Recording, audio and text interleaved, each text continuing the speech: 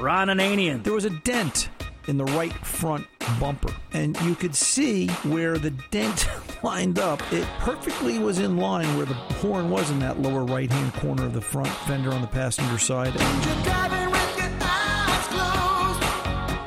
You're driving with your eyes closed. You're driving with your eyes closed. And you're gonna hit something, but that's the way it goes. The Car Doctor. The days of not diagnosing a problem are over, because I'm seeing more and more where the shops that are out there posing, pretending to be mechanics and not diagnosing, are coming out with a laundry list of here's what the car needs. Welcome to the radio home of Ron Ananian, the Car Doctor. Since 1991, this is where car owners the world over turn to for their definitive opinion on automotive repair. If your mechanic's giving you a busy signal, pick up the phone and call in. The garage doors are open. But I am here to take your calls at 855-560-9900. And now, here's Ronnie. Hey, come on in, sit down. Ron Ananian, the Car Doctor, here at 855-560-9900. Here to take your calls and answer your questions, whatever they might be about your automobile. 855-560-9900. A little busy this hour. I can see the phone banks already backed up and lit up, judging by the number of calls that are coming in. So if you do get a busy signal, please, by all means, leave a message at 855-560-9900. And Fast Harry will call you back either later on this hour or during the course of the week and set you up for the next time we're live on the air on the network, Saturdays, 2 to 4 p.m. Eastern Time. And you can expect a call and expect to be on the air sometime during those 2 hours. But as always, we're here now at 855-560-9900. We'd like to try and talk to you live if we can, but I've got to tell you, the phones are very, very, very busy this afternoon. There's a lot going on this hour. We've got a couple of interesting people to talk to. We're going to be giving away a Denso Spring Tune-Up Kit this hour, consisting of Denso Iridium TT spark plugs and air filter wiper blades.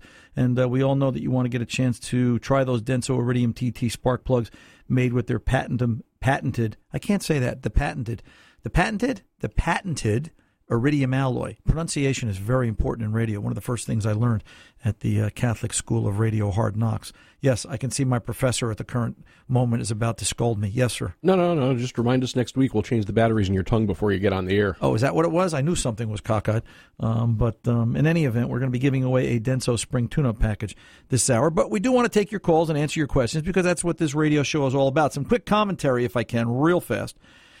Had a conversation at the chiropractor this morning. We were talking about dead batteries, and they wanted to know, how many customers at the shop had dead batteries with the recent cold snap that was here in the Northeast. And I thought about it, and I said, none.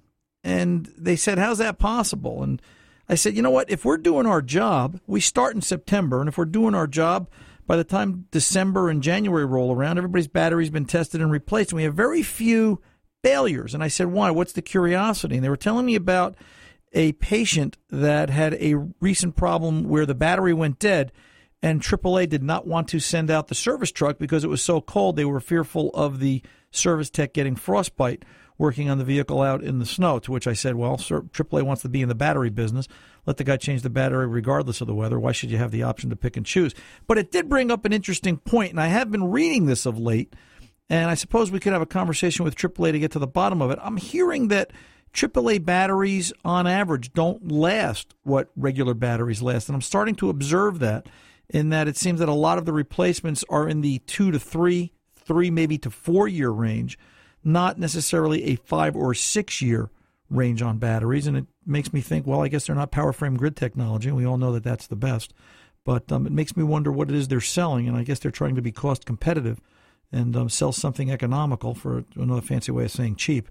But maybe not working quite that well. But I was surprised to hear they wouldn't send somebody out. But the bottom line is, if you are taking proper care of your car and the repair shop is testing that battery going into the cold weather, then you shouldn't have that problem and be stuck on the side of the road, which I don't think anybody should ever have a dead battery unless you left something on. So anyway, that's my opening rant, opening conversation. I want to get to the phones because they're just crazy, backed up, and busy. Let's get over and talk to Kenny from, of all places, Waldock, New Jersey. Kenny, you're on with the Car Doctor, sir. How can I help? Hi, Ron. Yeah, hi. I have a question. I have a 2011 Dodge Durango, and I'm having some trouble with the charging system at this point. Okay. The TIPM module had gone bad last year, I sent it out to a private company, had it rebuilt, came back, car ran great for a year, and it just crapped out again. Okay. And I'm getting a no charging situation, and I don't know if the voltage regulator is inside the TIPA module or inside the ECU, but I have changed the alternator and changed the battery, and I still have a no charge condition. Okay, so let me ask you this, Kenny. What sort of fault codes are you getting out of the vehicle? Well, I mean, I'm getting all kinds of check engine lights. I don't have a scan tool of my own where I can pull a code. I don't have any scan tool whatsoever. I just go by, by feel. Okay, voltage.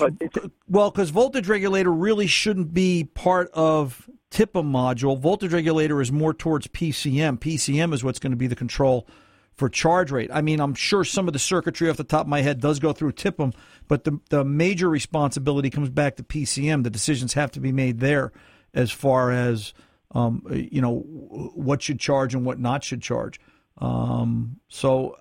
First step is I need to know what code is there, because that's going to tell me where the module lies or where the problem lies in what module.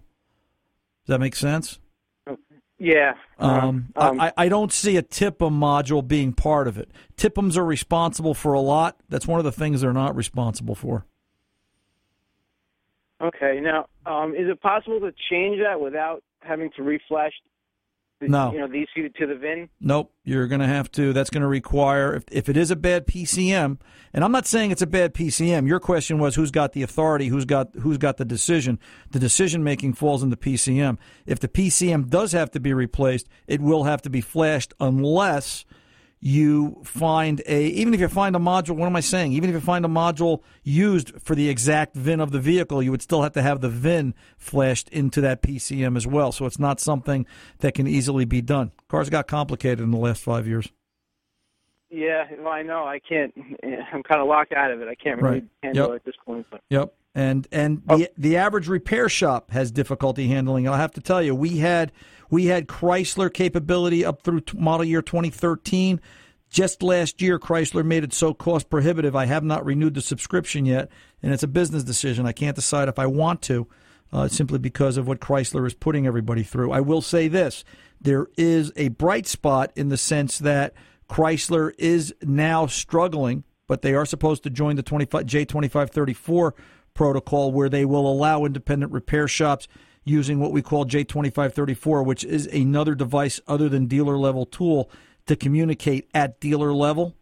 Chrysler is one of the last car companies to adhere to this, but sometime they're saying later in the fall of this year or by the end of 2016, Chrysler should be there, so it will get easier to find an independent repair shop that has that capability, which is one of the reasons, as a business owner, I'm not spending $3,500 right now. How many cars am I going to do in the next 7 months?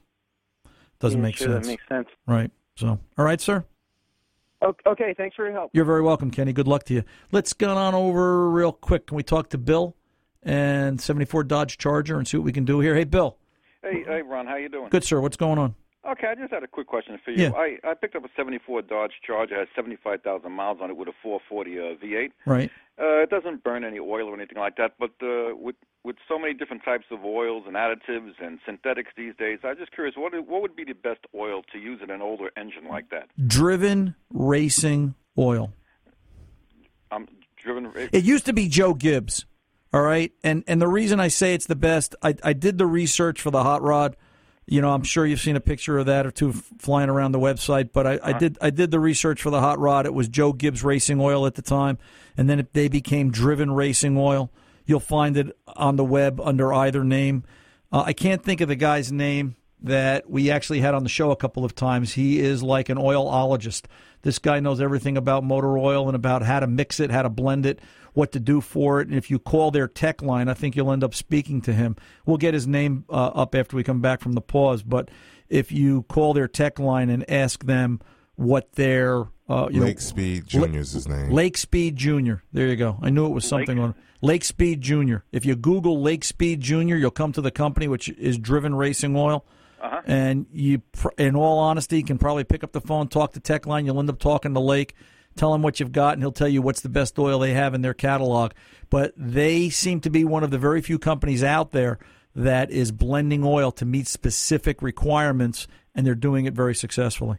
Yeah, because I from what I understand, the older engines had zinc in. I mean, the older oils had zinc in them. Correct. And they don't have that any longer. That's why I didn't want to ruin the engine. Putting the wrong oil in. So. Yeah. But that's what you want. That's where I would go if it were mine.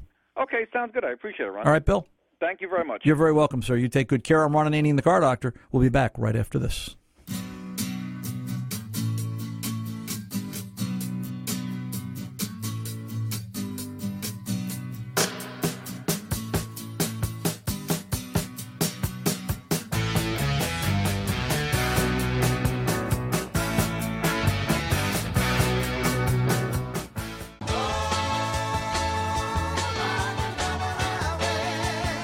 Welcome back. Ron Ananian, the Car Doctor, rolling along this hour at 855-560-9900. By the way, get out to Facebook, Ron Ananian, the Car Doctor Facebook page. We just got a fresh video up there. We've got a bunch of fresh videos.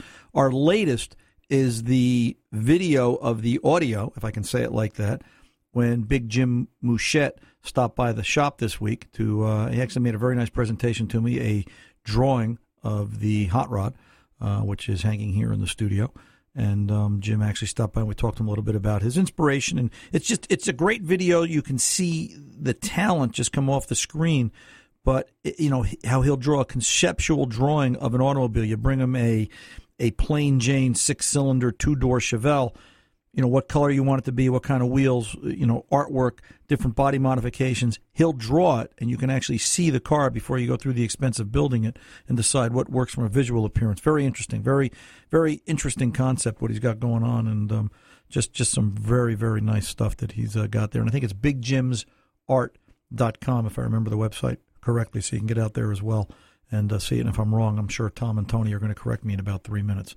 So bigjimsart.com, I believe it is. Anyway, let's get on over to line one, talk to Dennis in Denville, New Jersey, 2002 Toyota Tacoma. Dennis, you're on with the Car Doctor, sir. How can I help?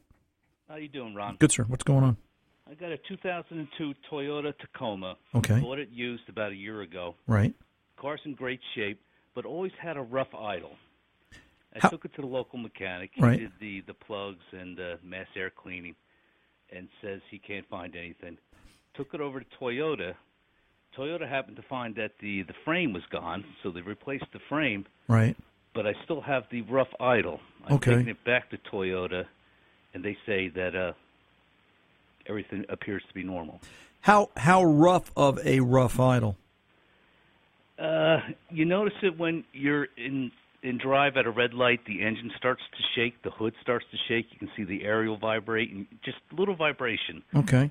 And a little throttle on the gas while the foot's on the brake will get rid of it. And there's no check engine light on, right, Dennis? Well, actually, the check engine light has just come on. Okay. And it got a 420 catalytic converter efficiency, right? I replaced the oxygen sensor, and then the light came back on. Brought it to mechanic. The mechanic got a PO136. He put a new catalytic in it, and the light came back on. Now he wants to replace the engine control module. Okay, well, is it recall on that? Yeah, well, hang on a second. I think they did the right parts. I just think I just want to make sure everybody out there understands it. I think you've got the numbers backwards. The 136 was an O2 heater circuit. The 420 was catalytic converter efficiency. So I just want to keep the codes with the components replaced. Any diagnosis done when either of these components were replaced, or is this just a random, let's just change it? Well, I thought there was diagnosis done. He's a reputable mechanic. I've been dealing with him for years. Right. I'm getting a little concerned about the changing the ECM. Yeah, because I have to tell you, it's not on that particular Toyota. It's not necessarily what I would consider common. Let me ask you this: when they changed the O2, which O2, upstream or downstream? Downstream. Okay, that's correct. Now, there have been conversations where the upstream O2 does affect and skew the downstream O2. You know, have they made any comments about what fuel trim looks like on the vehicle when they look at it with a scan tool? He said it was normal the 2 times before I was there. Okay. 136 is an issue with either lack of switching on the downstream O2. They actually use downstream O2 to help do an to control fuel trim on this vehicle. All right. And then the other thing that can affect this is the air-fuel ratio sensor, which is the upstream. We're going to call it an upstream O2, but it's actually an upstream air-fuel. The heater circuit there can affect that air-fuel sensor's operation and cause a P0136 for the downstream, if you follow what I'm saying. Yes.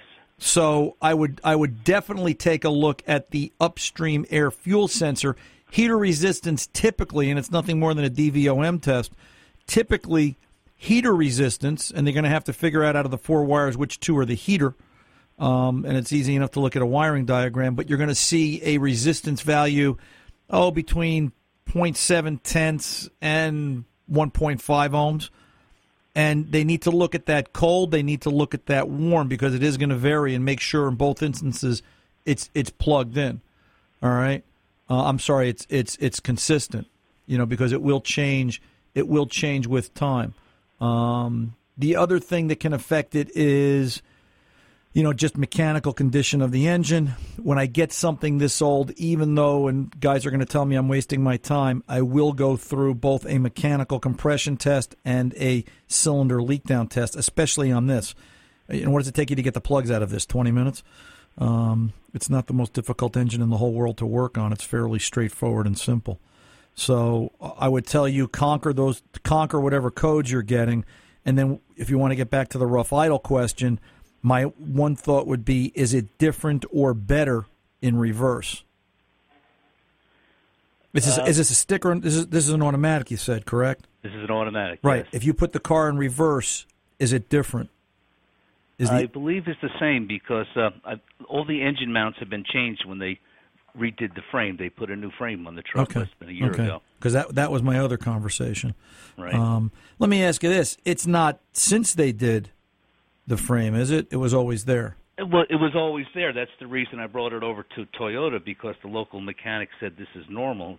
It's a normal issue with this engine, in his opinion. The only way I would tell you the conditions where it could be normal, all right, and I'll leave it here, is that, if fuel trims look good throughout the range, if there are no fault codes, if it's the same in drive and reverse, and, it can be considered normal at some point. Without feeling it, it's hard to say.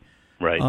But those are the things I would be looking at. I'll tell you what, Dennis, stay on the line. We're going to be sending the Denso Spring Car Care tune-up kit out to you shortly. Harry's going to need to get some information from you. But we'll send out a set of Denso Iridium TTs. You can swap those out for the Toyota now, or you can, and that's the other conversation we could have had. Maybe you don't have the correct spark plugs. These are spark plug sensitive, but we'll send out a set of Denso Iridium TT spark plugs to you, an air filter, and a set of wiper blades. At least when you get through the trouble fault codes, you'll have some good quality components in the vehicle as far as tune-up wise, and that might help with the overall life of the vehicle as well. Dennis, let me know what happens. I'm here for you at 855-560-9900. Harry, take good care of Dennis. Make sure he gets set up with that Denso Spring tune-up kit. I'm Ron Ananian, the Car Doctor. And, coming up next, a little bit of a surprise. Well, maybe not so much a surprise to you. Well, I'm always a surprise to me. I'm never quite sure what the heck I'm doing behind this microphone. But in any event, I'll be back right after this. Don't go away.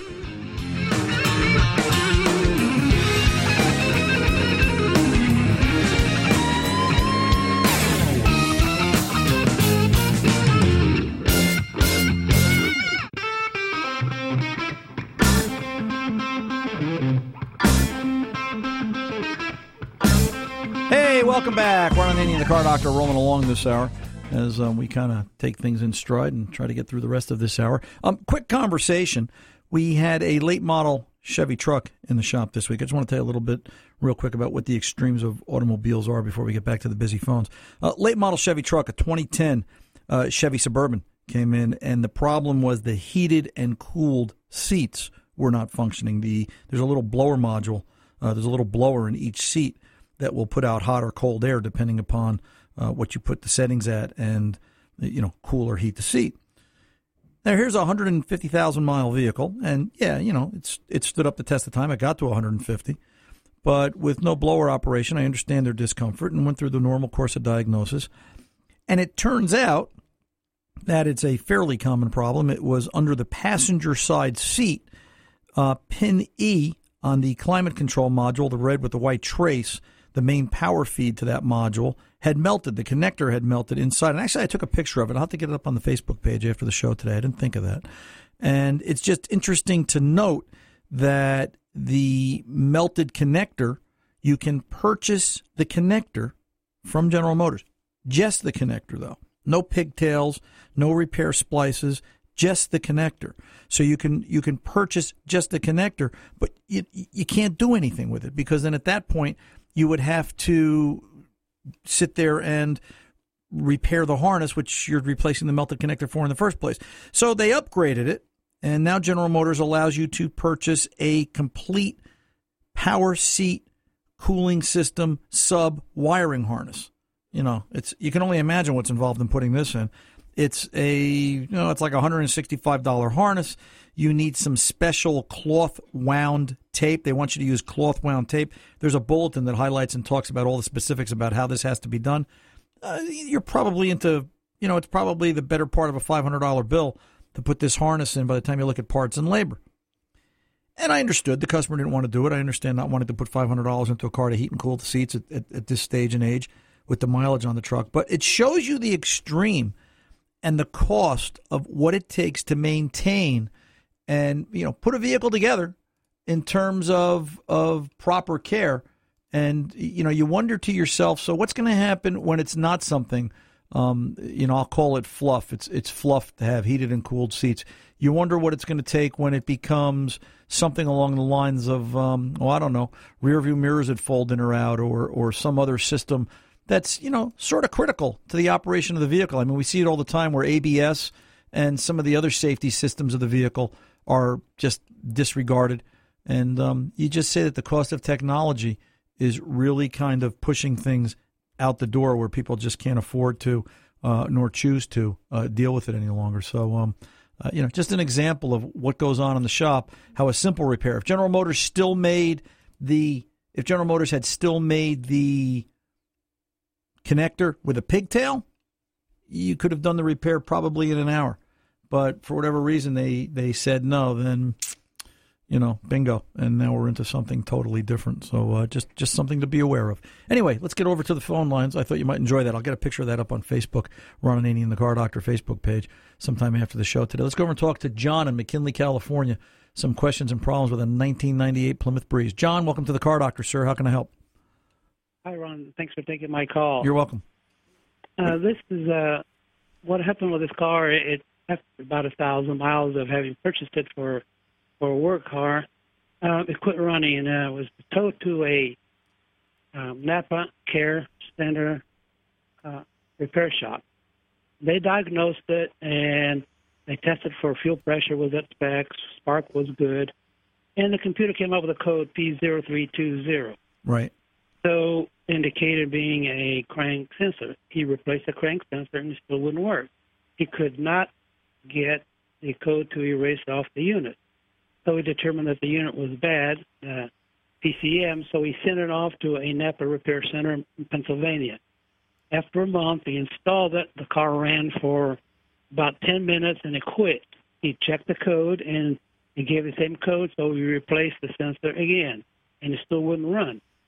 At that point in time, he decided that he gave up. So the car was about 240 miles away from where I live, so it was towed to where I live, and now they're telling me that it was probably not that, something else. So I'm in the middle of trying to figure out exactly what it is. And okay. So I know I've listened to your program. I thought you might be able to help. So yeah, I'm glad to take a swing at this, John.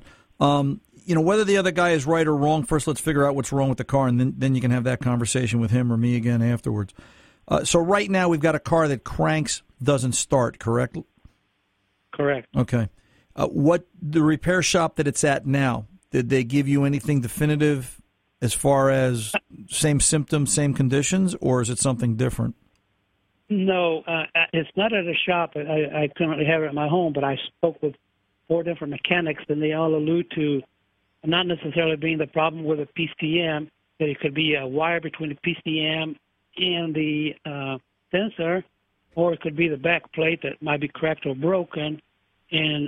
But he's looking at 2 hours to diagnose the problem correctly, but he doesn't believe there was a PCM to begin with, nor is it now. Right, and I don't think it is now either. However, if I were diagnosing this at the shop, one of the first things I would do, something that was neat in '98, and it's gotten a lot more involved, and it's there on newer vehicles as well. You can test that PCM. Let's make some assumptions, John, for the purpose of this conversation. Let's assume that because this is cranks no start, correct? Correct. All right, so let's assume there's no spark and no injector pulse. All right? Okay. So, that would have been a common failure for a 98 Plymouth 2-liter like this. No cranks, no spark, no injector pulse. First thing I would typically do after pulling codes is testing the PCM. I would have a scan tool that I could put into what we call actuator test mode, ATM, kind of like the bank, all right, ATM. And from there, I can manually try to fire the injector and manually try to fire the spark plug. If I can do that, if I can make spark, test the coils, test the injectors, and they work, then I know the PCM has a very high chance of being good. It's got a very good success rate at that point. All right? There's a couple other, far-fetched off to the right down at the end of the list things that could be wrong, but you're in the 90 percentile that you've got a good PCM. At that point, and I'm coming up with a crank or cam sensor code on that vehicle, I need to do two things. I need to use a lab scope and wave or electrically test both sensors cranking. Can they put up a pattern? Are the two patterns in sync with each other? Meaning that as the crank comes around, does the cam come around at the correct time? Are they in sync? Think of a bicycle sprocket. All right? Do they have correct signal? Are they in correct relation to each other? And if they pass, then the next place I'm going to go is where the crank sensor wiring, specifically crank sensor wiring, comes down around the back of the engine. The harness, it seemed, would either melt or get congealed together by oil leaking over time and fuse together. And it may not look like it. They may have to actually cut the harness open through the electrical tape and through the protective coating, and they'll find that the harness itself is shorted and touching, creating the no-start condition. Could that cause the PCM to fail? I've never seen it, but anytime we have a conversation about shorted wiring, of course it's on the table. But to me, that would be part of what he's trying to do for you in that 2-hour diagnosis. And you could ask him this. Say, listen, what are you going to do in those 2 hours?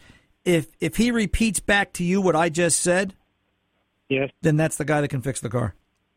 Yeah, that's what he told me. He told me that he's going to put her on and have a cranking in check for the sensors to see that he's getting the pulse and they have a similar wave as you described it. Yep. He also he believes that it could also be the back plate. You know what he's talking about there? I think what he's talking about is the trigger wheel. Okay, yeah. Right. Yeah, could be that. Sure, absolutely. And the wave test will tell him that. All right? So, like I said, I think that's the guy that can fix the car from my seat. Whether or not that other guy got it right or not, let's see what fixes the car first, and then you're going to have a conversation with him. Yeah, I just thought it was kind of a little peculiar that he would just say, okay, I give up, and then state that the car has a wiring problem, and I questioned him what kind of test did he do to decide that there's a wiring problem, and he couldn't tell what he did. Right. So, but it's neither here nor there.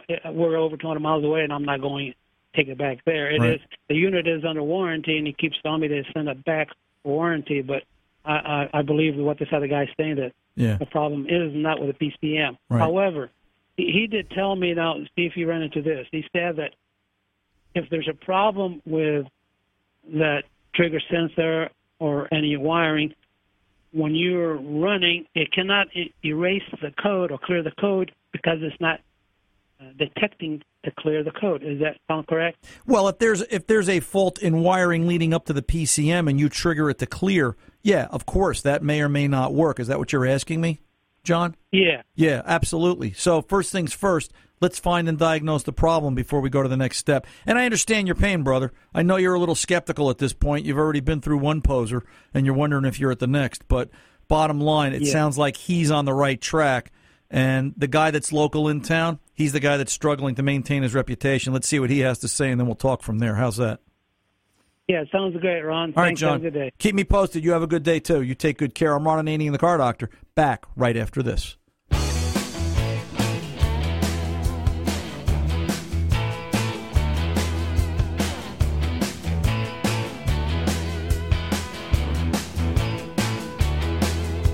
Sitting on the line, trying to change your mind. Red light, yellow light, green light, time. You're standing on it. Welcome back. Ron Ananian, the Car Doctor, rolling along at 855-560-9900. More information at cardoctorshow.com. Tune in, iHeart, iTunes.com. And you need an email, ron at cardoctorshow.com, as always. And we're proud to be here and happy to serve and take care of each and every one of you if you spend time with us here on the weekend or on podcast or whenever it is that you're listening to this radio show. We know you've got a lot of choices out there, and we're happy and proud to be part of your choice. So speaking of choices, Charles has decided to call us on line 48. Let's get over and talk to him. Somerset, New Jersey. I guess that's Somerset County or Somerset, New Jersey. I'm not sure which. 2007 Toyota Solara. Charles, welcome to the Car Doctor. How can I help? I have a long-time listener. Yes, sir. It's Somerset County, New Jersey. Okay. But I got an 07 Solara, Toyota Solara, with 3.3-liter engine, about 50,000 miles. And the transmission was having issues slipping, getting into first gear and then not getting into third gear. Right. So took it to the dealer, and they said it needed a brand new, replacement transmission. Okay. It's one of about $4,500, which I thought was kind of, high cost for a low mileage car. Well, but, and again, it wouldn't matter if it had mile 2 on it or mile 200,000. It's the same amount of money to replace the unit, labor and time and material. But anyway, immaterial. What's going on with the car? Did the transmission fix it, or you're thinking about doing it? Well, so I ended up taking it to independent mechanic. Okay. And it ended up putting in a salvage transmission with low mileage, even lower mileage than what my car has. Right. So that fixed it. I guess my question is this a known problem with Toyotas with the 3.3-liter? No, not necessarily. Not necessarily, Charlie. Let me ask you this. How often did you change the fluid on that trans? Well, it was changed once, about 30,000 miles. Yeah. I mean, it is kind of an unusual failure. The reason it happens, I'll tell you what, Charlie, let me pull over and take the pause. Stay put, because I don't want to rush through this. And when we come back, we'll finish up with you from there. I'm Ron Ananian, the Car Doctor. We're back right after this.